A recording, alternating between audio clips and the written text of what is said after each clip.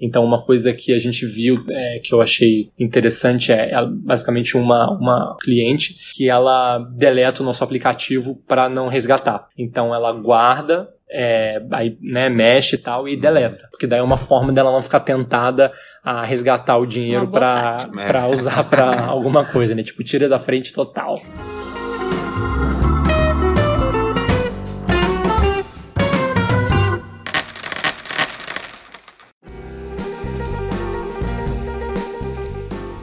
Aqui é a Mônica Sacarelli, fundadora da Grão, a antiga DIN, né? DIN agora é Grão.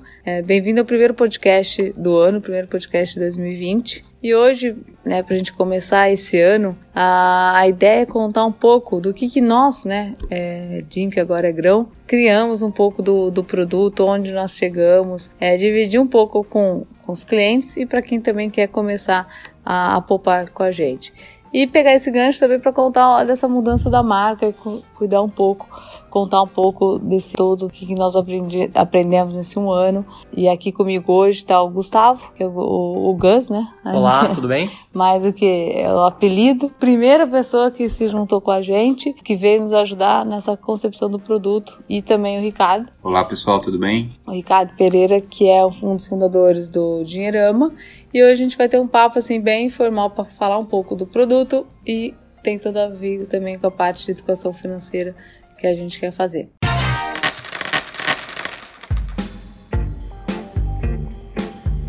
Gus, quer contar um pouco do lá de trás, lembrando como que a gente veio com esse problema, né, que são dois problemas para ajudar as pessoas a começarem a guardar dinheiro. Um quebrar a barreira, né, eu tenho pouco dinheiro, eu tenho R$1, tem R$1 na carteira, tem R$1 no banco, começa a poupar agora. E o segundo é a simplicidade, né? Então, quando a gente trouxe esse problema, como que você considerou muito importante para esse produto? Legal. Acho que um ponto interessante, assim, é que no comecinho, assim que, né, eu me juntei e entrei no barco, já tinha um entendimento, né, do que deveria, ou de quais problemas o produto deveria resolver, e também já tinha acontecido uma pesquisa exploratória inicial, né? A gente contratou uma agência de design americana que chama Method, e eles ajudaram a dar um norte no sentido de como endereçar esses problemas. Então, acho que o primeiro desafio foi realmente entrar e ficar dentro aí do contexto do que já tinha sido descoberto, né, dos pontos que já eram pontos aprendidos aí, né, pela Mônica, pelo Fred e pela Method. Para lembrar um pouco, antes a gente não criou, né, a gente tinha ideia do que a gente queria fazer, a gente tem benchmark lá fora, mas a nossa ideia foi poder a gente conversar com pessoas para entender como que as pessoas se relacionam com o dinheiro, né? E essas duas principais respostas, o porquê não poupo, porque eu não invisto, foi dada nessa exploração que nós fizemos com aproximadamente 50 pessoas que nós somos nas casas dessas pessoas. E aí que depois, né, que você veio e já tinha esse aprendizado, mas como mudou, né? Mudou muito, e acho que o primeiro desafio foi entender todo esse aprendizado, né? Foi me atualizar, entender um pouco da pesquisa, do direcionamento, e aí depois o próximo desafio foi como começar a fazer, né? Porque assim, acho que já existia uma ideia, assim, de uma primeira versão do que a gente queria colocar no ar, mas o como viabilizar, por onde começar, por onde evoluir depois, foi um desafio muito grande, né? Então no começo a gente começou, né, quando a gente começou a pensar junto, a explorar algumas alternativas, explorar alguns possíveis caminhos. Acho que esse foi um desafio grande, e aí não só contar com a pesquisa que foi feita pela Method, mas também ir fazendo conversas e fazendo explorações com possíveis clientes e usuários de outros serviços ao longo desse trabalho. Acho que um outro desafio grande também foi montar time, não é fácil, né? Assim, a gente não ia conseguir fazer sozinho, então, todo lado de tecnologia, né? Algumas pessoas para ajudar a gente dentro desse processo de desenvolvimento mesmo, de desenho, de interface.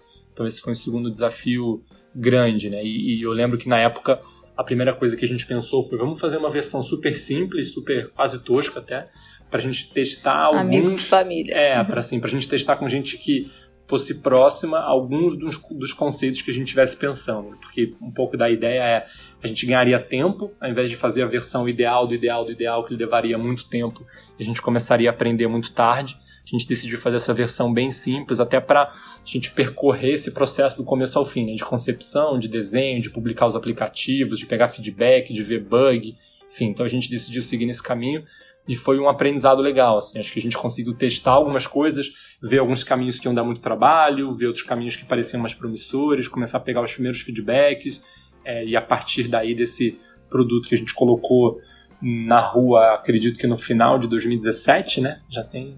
Né? Não, foi 2018. Final de 2018. Final de 2018 a gente colocou ele na rua.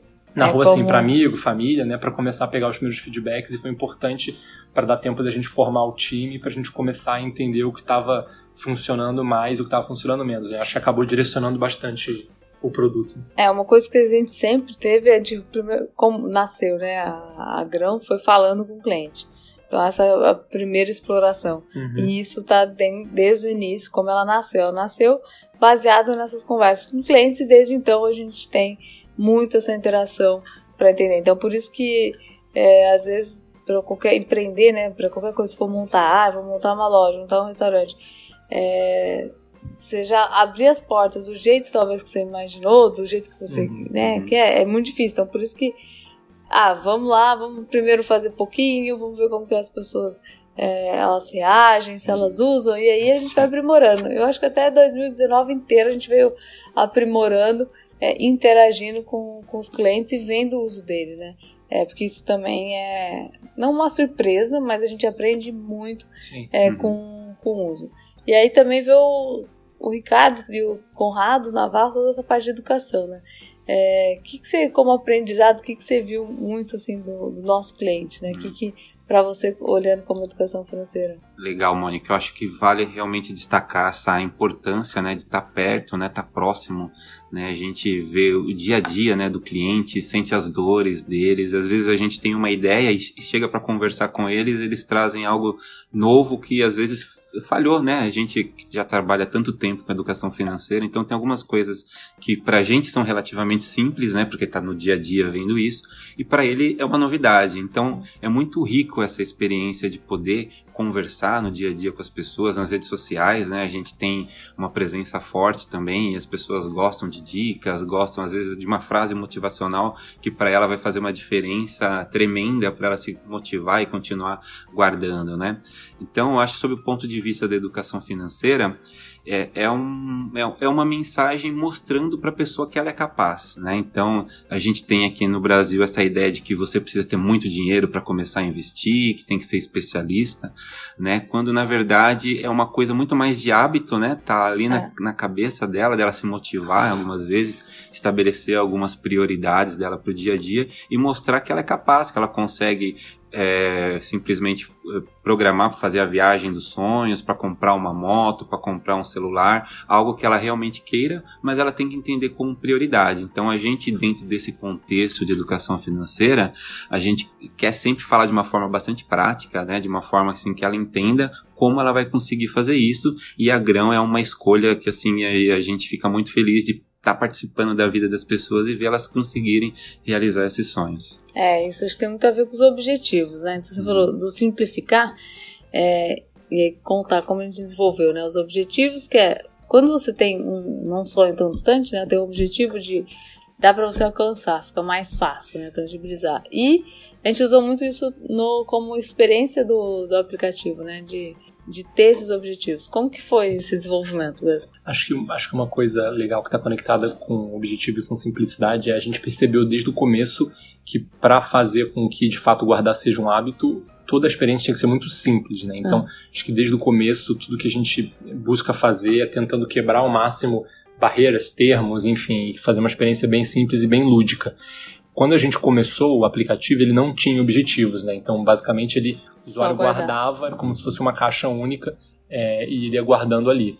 E a gente via que para algumas pessoas funcionava bem, que elas se motivavam muito pelo guardar, mas a gente começou a ver que algumas outras queriam organizar essas caixas de uma forma diferente e que talvez não se motivassem pelo guardar por guardar, né? Então, a gente olhou várias possibilidades, estudou, trouxe o usuário, testou, fez vários protótipos e acabou chegando em um caminho que a gente acredita que é simples, que o usuário hoje dentro do produto ele consegue criar caixinhas, né? A gente, até na linha de evolução, a gente criou de uma forma que ele pudesse primeiro criar só uma, agora a gente vai colocar para que ele possa criar mais de uma, mas basicamente para que ele possa criar caixinhas. Essas caixinhas elas podem ser só uma caixinha, com nome, com emoji, com uma imagem, enfim, só para ele organizar, ou essa caixinha pode ter um alvo, pode ter um objetivo, né? Então ele pode dizer, eu consigo juntar X por mês, porque eu quero ter tanto, então ele cria esse alvo dentro dessa caixinha para ele se motivar e para ele continuar guardando. E é interessante que a gente vê que boa parte dos usuários tem o dinheiro dividido nessas caixas e dos que tem, eles tendem a guardar mais, eles tendem a ter mais disciplina justamente porque eles têm um alvo, têm um objetivo, têm um foco. Isso acaba trazendo um incentivo a mais ali para fazer as pessoas terem disciplina, que é interessante. E teve também tirar, né, o medo das pessoas, ou esse receio, a barreira que ela mesma se coloca, que é de comportamento, eu não consigo guardar. Acho que o desafio ajuda muito. O desafio de que, você guarda todo dia R$1 e vai aumentando R$1 por 7 dias, quebra muito essa barreira que a gente até se boicota, né? Não sei guardar dinheiro. R$1 você começa um dia, R$2 no segundo dia. Na hora que ela vê, juntou R$28 em 7 dias. Então, essa questão também de se desafiar com uma linguagem simples, quase uma gamificação, ajuda também a gente quebrar essas barreiras para as pessoas criarem o hábito. Em conteúdo, cara, assim, teve alguma coisa assim que eu vejo muito que não dá para falar aquela linguagem de investimento, né? Sim. Juros compostos. Não, a pessoa, o nosso cliente, ele não guarda no banco, ele guarda até na casa dele. Né? Essa linguagem também é muito importante nessa mudança de linguagem. Sim, é importante porque a gente tem esse cuidado, né, de poder falar a linguagem que a pessoa entende, que o nosso cliente entende, e também a gente não quer assustar ele, porque a nossa ideia principal é justamente essa da simplicidade que o Gus acabou de falar aqui pra gente. Então, para ele faz muito mais sentido a gente falar para ele de organização financeira, por exemplo, né, ensinar para ele que, na verdade, ele não vai precisar simplesmente cortar o cafezinho ou fazer alguma escolha assim que vai influenciar todo dia na vida dele, enfim, mas são algumas ações que ele vai saber, eu quero isso, eu quero aquilo. A gente estava falando agora de objetivo, por que funciona guardar mais, né, e às vezes que guardar simplesmente acaba não funcionando, porque você começa a se motivar a guardar, mas de repente aparece uma coisa ali na frente, que não está no seu radar, você pega e tira o dinheiro. Então, quando você tem um objetivo, você se mantém motivado por um longo tempo, né? Porque você vai olhar, você vai abrir o aplicativo, você vai lá ver viagem no final do ano com os meus filhos. Você fala, poxa, o que é mais importante para mim? Essa coisa que apareceu agora ou a viagem que eu vou fazer no final do ano com meus filhos? Então, você acaba se motivando mais, né? Então, a gente procura muito isso, assim, dentro dessa parte de conteúdo, falar a linguagem das pessoas de coisas reais, coisas que impactam no dia a dia dela, como que ela vai poder fazer, se vale a pena financiar, se vale a pena guardar o dinheiro para fazer um financiamento dando uma entrada um pouco maior. Então são coisas assim que às vezes passa despercebido, né? Porque o pessoal fica muito focado em investimento, e a gente optou por ir por esse caminho de ajudar realmente as pessoas naquilo que é sensível para ela no dia a dia.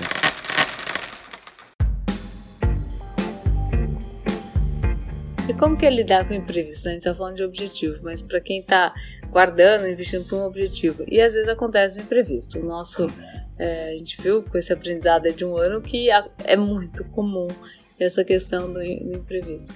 Pensando que eu estou guardando com objetivo e acontece imprevisto.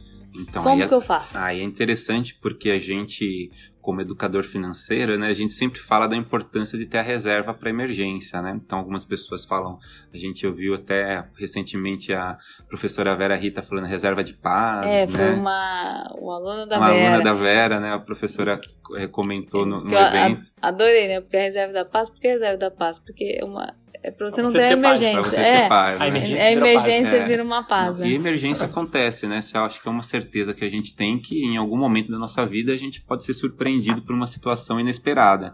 Então, o ideal é que você também tenha um montante guardado, né, que pode ser inclusive, ficar lá, você pode desenhar ele como objetivo também, né, colocar lá, e você ter um dinheiro guardado que nesse momento de emergência você vai conseguir se manter e não vai interferir naquilo que é especial para você, que é o seu sonho, que é o seu objetivo. Então, eu acho que é fundamental também criar esse hábito de guardar para emergência, para se precaver na expectativa de pelo menos você conseguir manter durante um tempo seu padrão de vida. Não é algo assim que você vá construir da noite para o dia, é uma coisa que você também tem um tempo, né, para você mais ou menos se enquadrar, mas é importante que seja feito.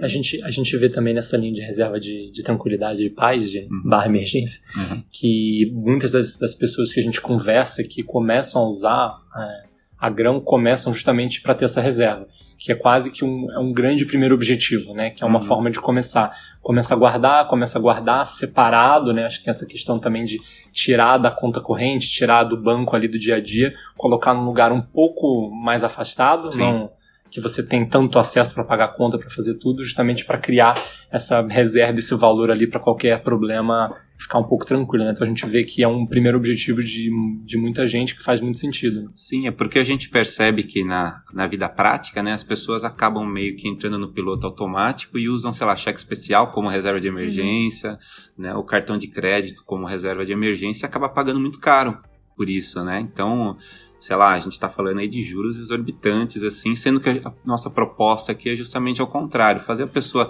se programar um pouco mais, né, quer dizer, criar essa reserva dela de emergência e não precisa pagar nada por isso, né, Mônica? Ao contrário, né, ela vai deixar o dinheiro rendendo com a gente e ela vai vamos criar uma reserva, como que criasse um cheque especial, realmente especial, né, que ela mesma que fez. Até aproveitando, a gente tá com conteúdo também, você falou do cheque especial. Conta um pouco essa mudança, né? Porque eu acho que a maioria das pessoas nem sabem quanto que paga pro cheque especial, né? Pois é. Mas teve uma mudança agora nessa... Teve uma mudança recente, quer dizer, os bancos ainda têm um certo tempo para se adequar a essa mudança, quer dizer, basicamente as pessoas vão pagar por utilizar o cheque especial, para poder utilizar o cheque especial, elas utilizando ou não. Então, quer dizer, você tem lá a partir de, não lembro se é 200 ou 500 reais, eles definiram algumas faixas de valores e os bancos podem cobrar as pessoas que resolverem utilizar o cheque especial. Então, é mais uma oportunidade da gente poder trabalhar, quer dizer, a parte da educação financeira, mostrando que você vai acabar pagando por uma coisa que de repente você nem usa, mas está ali na sua cesta, né, de produtos, ali dentro da sua conta corrente, você vai precisar pagar também. Então, faz sentido isso? Acho que é legal essa provocação, né? E a gente, como educadores financeiros, pensamos muito nisso. Teve uma cliente que a gente conversou, que a gente estava ajudando, né, ela, o organizador, e ela tinha capacidade, ela falou, de guardar 50 reais por mês. Mas a gente foi ver, ela paga para o banco a taxa de mensalidade 65 reais por mês. Olha só. Então, se ela não pagasse nada como mensalidade, ela guardaria por mês 115 reais.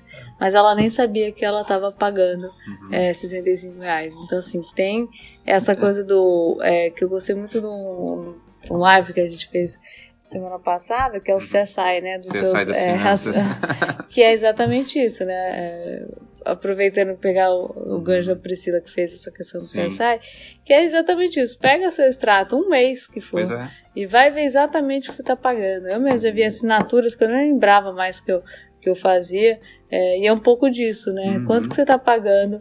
E porque essa economia você pode não economizar e deixar de ter as coisas, né? Alguma coisa que está esquecida ali, e começar a guardar mais para um objetivo e conquistar mais rápido. E a gente você falou de um mês, né? Agora multiplica isso por 12, um ano. Às vezes tem gente que está pagando essas taxas durante anos, paga título de capitalização, paga um monte de coisa, às vezes nem percebe, porque vai descontando no débito automático da sua conta, e a pessoa não parou para fazer essa análise, né? O CSI, no extrato, e olhar exatamente o que está gastando, né? Então, é aquela torneirinha, né, que você vai lá e precisa fechar para não ficar as coisas escapando e você simplesmente ter que pagar por isso. Tem uma frase que todo mundo, assim, mais de administração sempre fala dos caras da Ambev, né, que custa que nem unha, né, você tem que cortar sempre, né? Essa faxina não é uma vez na vida, né, porque daí você vai provavelmente assinando outro serviço sem perceber e começa a ter outras taxas. É legal de tempo em tempo você olhar e falar, opa, tem coisa nova,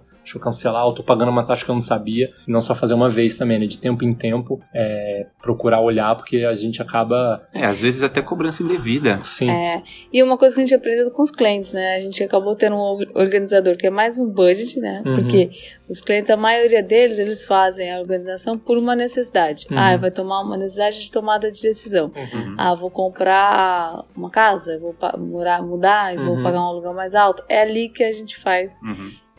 não é recomendável, né, cara? É melhor você ter isso diariamente, mas olhando, né, todo o uso, né? Porque uma coisa é o que a gente imagina e recomenda, outra coisa é como fazem, né? No dia a dia e no uso.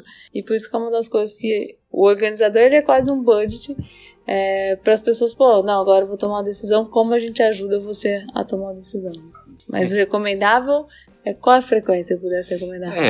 Assim, tem algumas pessoas que são mais, assim, radicais. A gente tá falando do Conrado agora, o Conrado anota todo o gasto todo que ele dia, faz, ele pega aquela, paga com cartão, e vai, mesmo o Breno tendo também, o Conrado é educador e o Breno né? CTO, então eles anotam. Tem gente que pega esses gastos, ajunta e faz uma vez por mês, enfim, acho que não existe, assim, o certo ou errado. O importante é que exista uma frequência, né, que você tenha o controle, você precisa saber exatamente quanto que você gasta todo mês e qual que é a sua receita para saber se bate, né? Então acho que isso é o mínimo. Agora, com relação ao tempo, cada um se adequa da forma como o seu dia a dia funciona. Tem gente que prefere ainda as planilhas, tem muita gente que a gente conhece que faz na cadernetinha, anota os gastos na caderneta, né?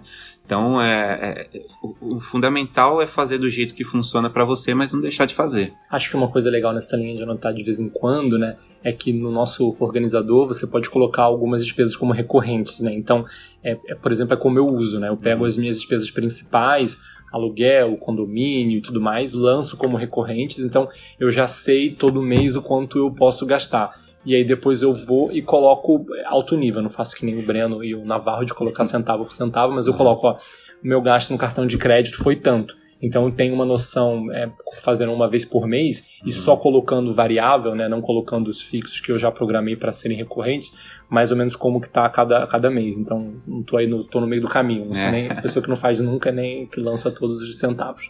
Você falou uma coisa interessante, porque o cartão de crédito normalmente costuma ser um problema para as pessoas, porque as pessoas confundem o cartão de crédito como... na verdade, o cartão de crédito é uma forma de pagamento, né? As pessoas colocam como um tipo de gasto, né? Então, isso é legal também. Então, tentar fazer a coisa com o maior detalhe possível para você saber exatamente onde você está gastando. E não esquecer das parcelas, né? Não esquecer das parcelas, o que vem por aí, né? O que vem por aí. A contabilidade mental, normalmente, quando a gente confia sempre nela, acaba falhando, né? Então, ter tudo anotadinho.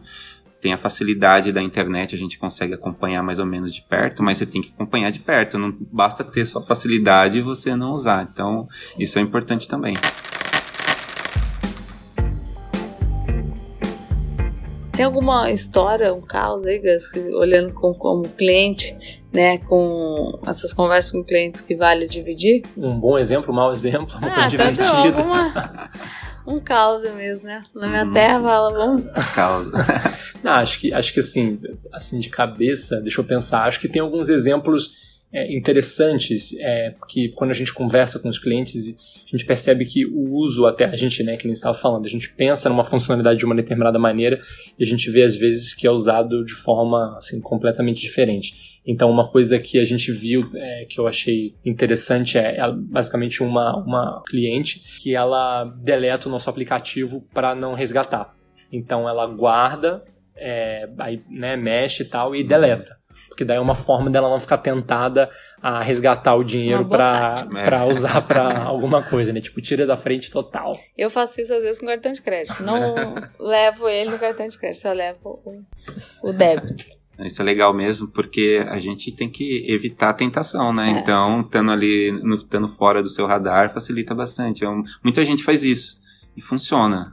Isso é legal porque funciona. Então, principalmente com o cartão de crédito, né? E a gente passa na loja, assim, você olha, mas você tá sem o cartão, você volta para casa e você pensa, será que realmente eu preciso? Eu não preciso. Normalmente a gente não precisa, né? Mas acho que essa questão do cartão de crédito é interessante. A gente fala com muita gente que não usa mais cartão de crédito, assim, dos nossos usuários, né? E acho que é interessante cada um ter um pouco uma consciência, assim, de eu consigo ter um cartão de crédito, porque de uma certa forma ele te dá uma sobrevida, né? É uma estrelinha extra ali que você tem e que tem que ser usado com disciplina, e às vezes é melhor não ter, porque se você de alguma forma tiver muitos imprevistos, tiver usando mais do que você pode, isso vai acabar virando uma bola de neve depois, e é melhor simplesmente você não comprar e não ter o cartão de crédito, né? Sem dúvida. E fazer às vezes a conta, né? Do à vista, ou parcela, ou a prazo, isso é uma outra coisa, pensando em cartão, como fazer, né? Às vezes, só 5%, gente. Nossa. Uma taxa de juros hoje, pagar à vista e ter 5%, né? É um luxo já. Então assim, são coisas que... Isso a gente usa também bastante no aplicativo, né? São dicas, elas precisam ser diárias, né? de uso, né? Das pessoas, porque tem que ser dica muito longe da vida dela, né? Eu lembro que teve um cliente que falou, a dica que mais me marcou, que eu aprendi com a Grão, foi se eu abasteço com álcool ou gasolina. Porque ele não sabia fazer essa conta. Toda vez que ele chegava no posto, ele via lá o preço e ele não sabia fazer. Então, realmente como a gente ensina essa mudança de comportamento, né? E não necessariamente já tem que estudar para começar a guardar. A praticidade, né? Quando a gente coloca as coisas que realmente impactam na vida dele ali no dia a dia, ele vai colocar em prática e vai começar a fazer e vai ver o resultado e vai falar, poxa, que legal, mudou a minha vida, uma coisa simples, e é muito mais assim... para aquela pessoa faz muito mais sentido do que a gente falar coisas teóricas que às vezes ele vê na televisão e acaba sendo uma sopa de letrinhas, né? E aí ele vai continuar com aquela ideia que não preciso ser especialista, preciso ter muito dinheiro. E para quem não recebeu a dica do álcool gasolina, é multiplicar por 0,7. Então pega a gasolina vai estar sempre mais cara, né? E aí você pega o valor da gasolina e multiplica por 0,7 na calculadora. E aí esse valor você compara com o valor do álcool, né? Se ele tiver mais alto, vale a pena o álcool. Se ele tiver mais baixo, vale a pena a gasolina. Hoje isso é o primeiro podcast. A nossa ideia também é apresentar, além de ter esses convidados que vão trazer experiências, né, de como educar às vezes um filho, ou contar um pouco de como a gente faz a Grão. Eu acho que agora o nosso novo nome, né, de agora é Grão, já estamos todos de grão, é que de pouco em pouco a gente consegue conquistar nosso objetivo. Então qualquer valor, qualquer dinheiro, né, que você tenha, tem um valor importante.